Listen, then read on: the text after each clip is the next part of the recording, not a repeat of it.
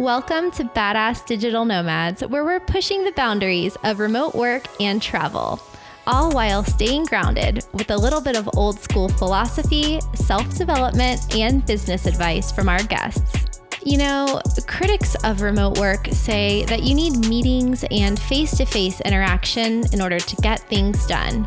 But we all know that communication and community are two of the most important factors for success in a location-independent lifestyle.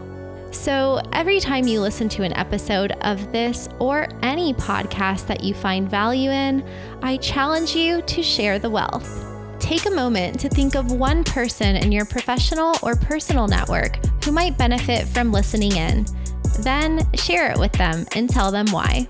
Doing this will help you absorb and apply the info that most resonated with you from the episode, putting it into practice in your own life while delivering value to someone you care about.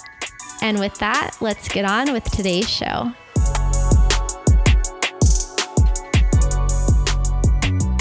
So I was afraid that would be one of the questions you'd ask, because at the moment I'm actually not working. I left a corporate job in September, and I said that I was going to take through the end of the year off. So the last couple months I've actually been just kind of floating back and forth between Miami, which is my other home, and Buenos Aires. I renovated my apartment here, and I haven't lived full-time down here for about 5 years, so this was let's say a necessary step for me to be able to come back. And the plan is starting in January with a partner, starting, let's just call it a distressed company advisory firm, where we go in somewhere that I don't know, they've got problems with their executives, or they are losing money and at risk of going bankrupt, or they've got like cases of corporate theft or things like this. We go in a couple of months, change things around, and then leave the house in order and move on to the next things. So how did you end up coming here the first time, and how long ago was that? Like, what brought you here? What was the motivation? Well, isn't there a woman behind everything crazy a man does? I'm pretty sure that it's everything behind every strong man, there's a stronger woman. Basically, I think women do everything. No, just kidding. No, so answering you seriously, it was a scenario where I kind of ended up here by chance after I finished college. I had been dating a Brazilian woman and had planned on spending the summer of graduation in Brazil, and that didn't end up working out. And I had changed my flight literally to come to Buenos Aires. There's a little bit of logic as to why I picked it, more than anything wanting to learn Spanish, and it was always a city that attracted me ever since I was little. The history and the kind of European Latin blend, and yeah, same. That was in 2005, which was a very different time here in that internet wasn't as ubiquitous as it is now. Nobody had smartphones. Google Maps didn't even work in Argentina. No. Like, if anything, it had the provincial borders, and that was about it. There was no Tim Ferriss. There were no iPhones. And I don't think, I don't think Google Maps even had provincial borders. Like, you just put it on the political setting on Google Maps, just Argentina. Yeah. And it's like half the size of the continental 48, so it's a pretty big place. That's when I was living in Costa Rica, and we had 128 kb internet with a satellite. Yeah, exactly. So that was the beginnings of this movement that we're in right now, as far as remote work or living abroad, really. Well, I still get told by my friends here that I know the city better than some of them, because I learned it walking. Yeah, and me too. Way back when there was this little book called the Guillete, which you can buy it at any newspaper stand. I don't know if it ever won anymore, but at the time you could buy it at every street corner. Now it would be kind of a fun mission to go on to try and find one, because you don't need them. But I'd even go out for dinner at night and make sure that I brought it, because not even the cabs knew how to get to where we were going sometimes. How old were you then? 21. Okay. Yeah, we were about at the same time. You were coming 21. here, I was going to Costa Rica. I was 21, 22. Yeah, I came here for a couple of months that summer, winter here. And then went back to New York, where I had gone to school and did the kind of 2-year obligatory corporate job after college. And quit and bought a plane ticket to move back down here the same day. Oh my God. So when did you start living here? Full I time? guess full time. 2007. 2007. March 3rd. And then I know that you went back to Miami for a bit, or back to Florida. So you've been back and forth for the past 10 years, basically. So I was full-time 2007 to 2013. And then I went to Africa for a couple of years. Oh, right. And then I went to Miami. So I was abroad 10 years. And what made you keep coming back to Buenos Aires? Because you've been to Brazil, you've been to Africa, you've been to many countries, but what is it specifically about this city or this country that is so attractive, not just to you, but to so many expats? It's like living in a mixture of a couple different European cities a couple decades ago. And I don't want to, that's where I'm going to get in trouble, saying that it's, They don't want to be compared to Europe. Well, no, I'm saying that it's like Italy 30 years ago. But a lot of Italians would agree with me, and a lot of Argentines would agree with me, and I think that's actually a good thing. I think it's a good thing. That's how I say Eastern Europe is, like Western Europe, probably a long time ago. Yeah, it was in a good way, as a compliment. And to be more substantive in my response, a lot of the things that I enjoy in life are at my fingertips here and affordable. There's more theaters here than any city in the world. At least that was the case a couple of years ago. I mean, more than New York, more than Paris, more than London. There's 400 or 500 live theater performances every week. You've got a lot of different great music, and the food is actually getting far more international and far more diverse. When I was living here more than 10 years ago, you would kind of find there was a predictable menu at every place that you went to, and now that's a lot different. I still wouldn't recommend this as a destination if you're a vegetarian. But, right. But you could survive now. Before you had to just give up. Now you're just kind of like, you have to do some research, but you can get good food. Before it was like, just give up. Yeah. Be a vegetarian when you get back home. Just give up. Yep. I've eaten so much beef here, it's ridiculous. And my vegetarian friends have told me actually that this is like the only place that they will eat meat. So I think that's a compliment as well. Yeah. But I never thought I would get sick of eating steak, but it's kind of happening. You can only have so many filet mignons in a week. Yeah, for $10. I know that I've met some of your friends, and I know that you've acclimated and integrated very well here. That's something that's always a challenge for foreigners and digital nomads alike. Do you think that people need to learn Spanish to be able to fit in here, or can they get by with just speaking English? Well, short answer is yes, you have to learn Spanish.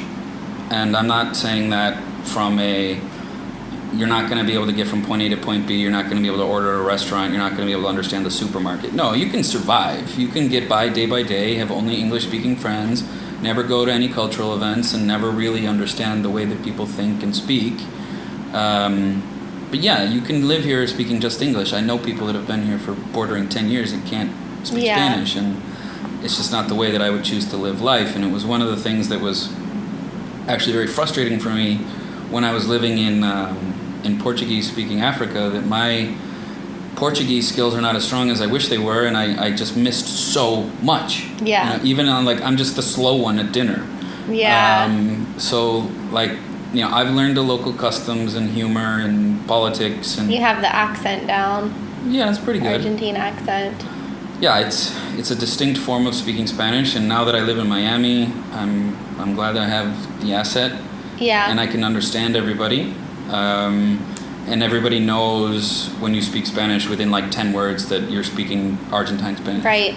They've asked me, why do I have such a weird accent? And I'm like, weird? What? Being different? Maybe it's a little bit gringa, maybe it's a little bit Costa Rican. Well, that's okay. I'll work on that. On that note, at what point did you decide that you wanted to invest in getting permanent residency here and a path to citizenship?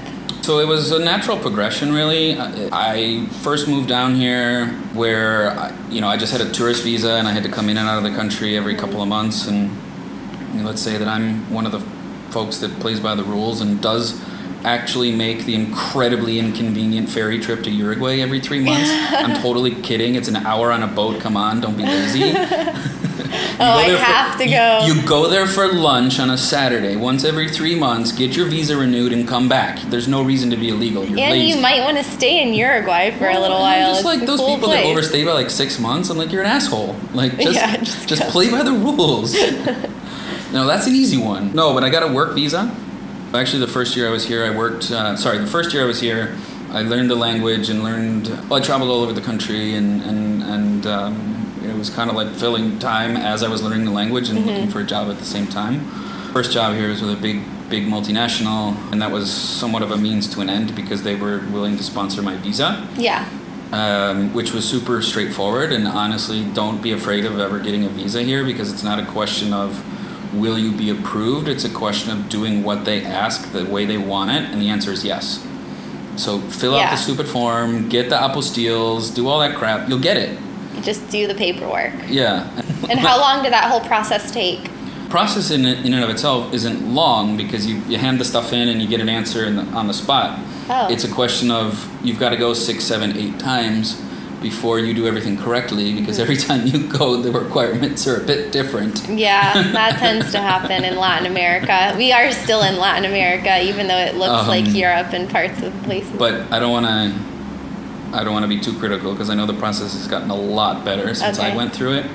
But just an example, like to get my first ID document, the appointment to turn in the paperwork was given to me for 9 months after I got my visa. It took so long to get the actual document. So imagine this, a document with 1 year validity took 16 months to get released to me. So it was expired already? So the document that I got from the Immigration Bureau, like the day they gave it to me, it was expired. But you already had it, so you were good. Right? No, I had to go back the next day to get it renewed because to pay the whatever fee that you had to pay to renew it, you could only pay between the hours of like, whatever it was, but only in the morning, and you can only pick up the document in the afternoon. Yeah, there's always a catch. Chicken and an egg here, so I'm basically like, wait a minute, I've got to take another whole day off work because you took so long to do this that you gave me an expired document? So at what point so you had a work visa and then residency, and then at what point the residency comes with the work visa. Oh, it comes with the work visa. But it's for a year. So when I was answering your question earlier, sorry if I got a little bit lost in the details of how the Immigration Bureau works. They give you the visa for 1 year when it's a work visa, and the renovation is very straightforward, but again, you just have to do it. Yeah. And the third time you renew a work visa, you get the choice of making it permanent. Okay. You don't have to. You can renew for a 4th year or a 5th year. And why did you decide, like, I want to make this permanent and I want to become a citizen of Argentina? Well, so at the time, citizenship wasn't in the cards, but the permanent residence was a no-brainer. It's like, why be tied to a company and why have to work for somebody else and why have to have some other entity sign something for me to be able to stay in the country every year? So, I played by the rules and did the whole local worker thing and got paid in pesos and lived as if I was just another person in Argentina, and I really was. I mean, I remember like looking forward to June and December when that extra half salary comes in and stuff like that. They call it the aguinaldo. Bonus. Do you think that having a second passport is a major asset for people in 2018 and beyond? Or did you just do it because it was the natural progression? Were there any other reasons? No, so there was a conscious decision made. So I got my permanent residence in 2010, I think, and I didn't decide to start the citizenship track until late 2015. And from the day that I started the process to the day that I had the passport in hand was about 2.5 years. The process can be as short as like 8, and mine was extremely long at like 25, 26 months. So you're Argentine citizen, you're basically locked in. How often do you see yourself, like what percentage of time do you see yourself living here versus in other countries? Is this your home base? 2019, I see this being somewhere around a third to a half, but not crossing that half, because crossing a half would make me a tax resident. And then everything I make globally would be taxed here. As well as the U.S. Well, the U.S. is a given. I'm a U.S. citizen. You know, us in Eritrea, we're in a very illustrious club. So I'm already given that, you know, I have worldwide U.S. tax, and I don't want to add the additional burden of Argentina. You don't want to pay worldwide tax in 2 countries? Why not? So, yeah, and given that most of the work over the next few months at least is going to be in Brazil, that's not going to be difficult for me to maintain kind of a U.S. tax base and not gain a second one.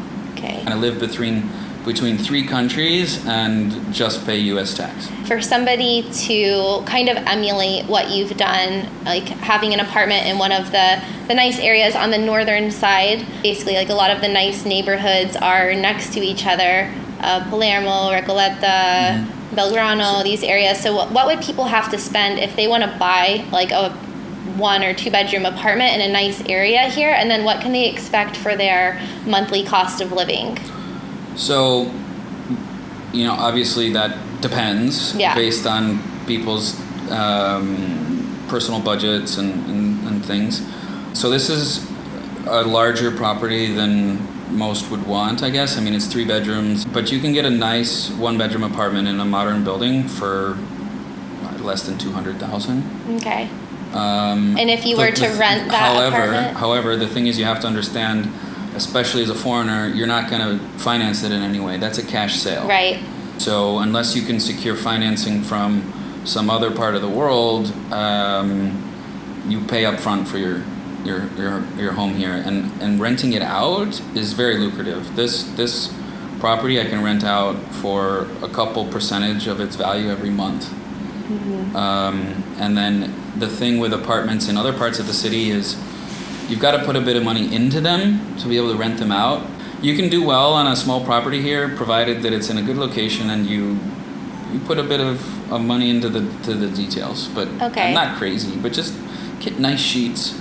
So nice sheets, nice pillows. Towels. Let's say one of your friends or one of the viewers wants to come live in Buenos Aires. Where would you recommend for them to come to start out for, let's say, 3 months? Where should they live? Like which neighborhoods? And then how much should they budget for a 1-bedroom to rent it out?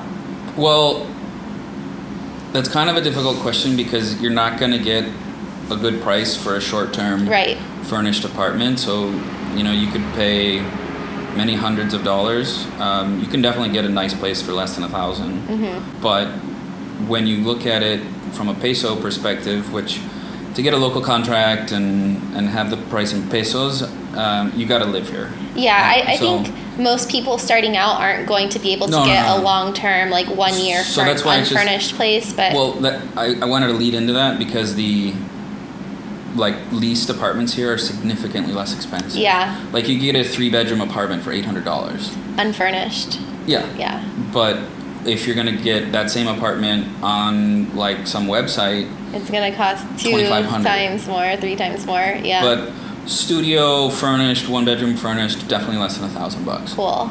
And which neighborhoods do you think would be? I mean, the short answer is Palermo. Just keep it easy. Yeah. It's big. It's got a lot of other people that are from all over the world. It's got a lot of like coffee shops and co-working spaces and places to go out and places to drink and places to eat, and it's accessible to public transportation. And I mean, you could get lost in Palermo for a year. Yeah, that's true. What is like a day in the life like for you if you're working and going out with friends? Well, for a long time I didn't understand how people here could go out as late as they do, and I think it's just as... Being 7 a.m. or 8 a.m.? I just think it's simple as they sleep less. They also drink less. They drink less? Yeah, they're out all night and have a couple beers, not 10. Okay.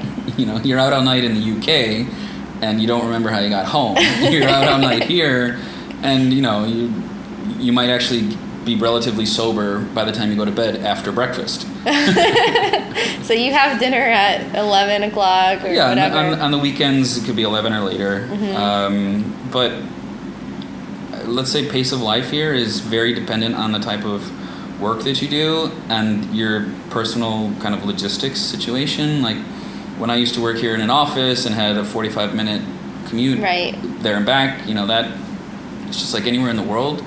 But then for a while I was working at a startup in Palermo that had an office 4 blocks from my apartment, and I could get out of bed 10 minutes before work and be on time. Mm-hmm. So it's for somebody who's working from home, let's say, like if you're working from your laptop and you're going to a co-working space to drinks after work.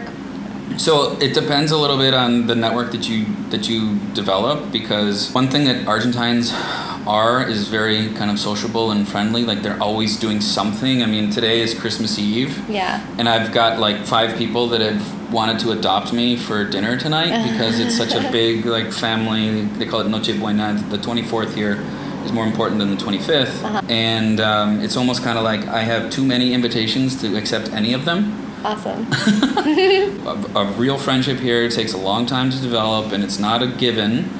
But when you have an Argentine friend, like for real, it's for real and it's forever. Boom. So if somebody's coming and they can only come here for a few months, November. October, November. Okay, best weather. Best weather. And I know you're a wine person, mm-hmm. so maybe you're partial to like Mendoza, but what are a couple other parts of Argentina that you would recommend that they don't leave without seeing? Mendoza, you need to give it a couple days. Iguazu, the waterfalls up in the north, if you haven't already been to Victoria Falls. Okay. And then depending on the time of the year, Patagonia, but Patagonia is a big place, so like the very far south, the glaciers in Calafate and Chalten, you're definitely going to want to go in the warmer months. I don't even know if they're open in the winter, actually. And then Ushuaia, which is the very end of the world, and I would recommend going both during summer and winter.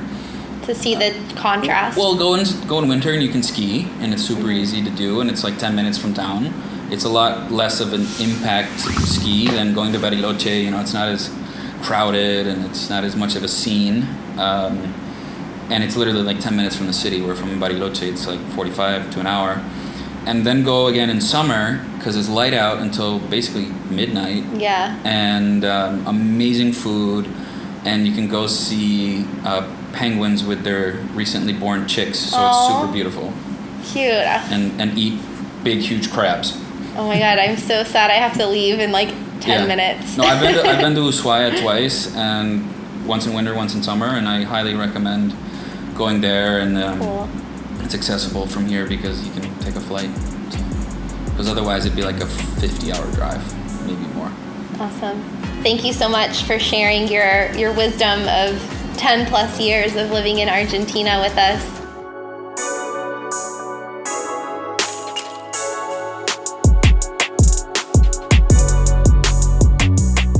Thanks for listening.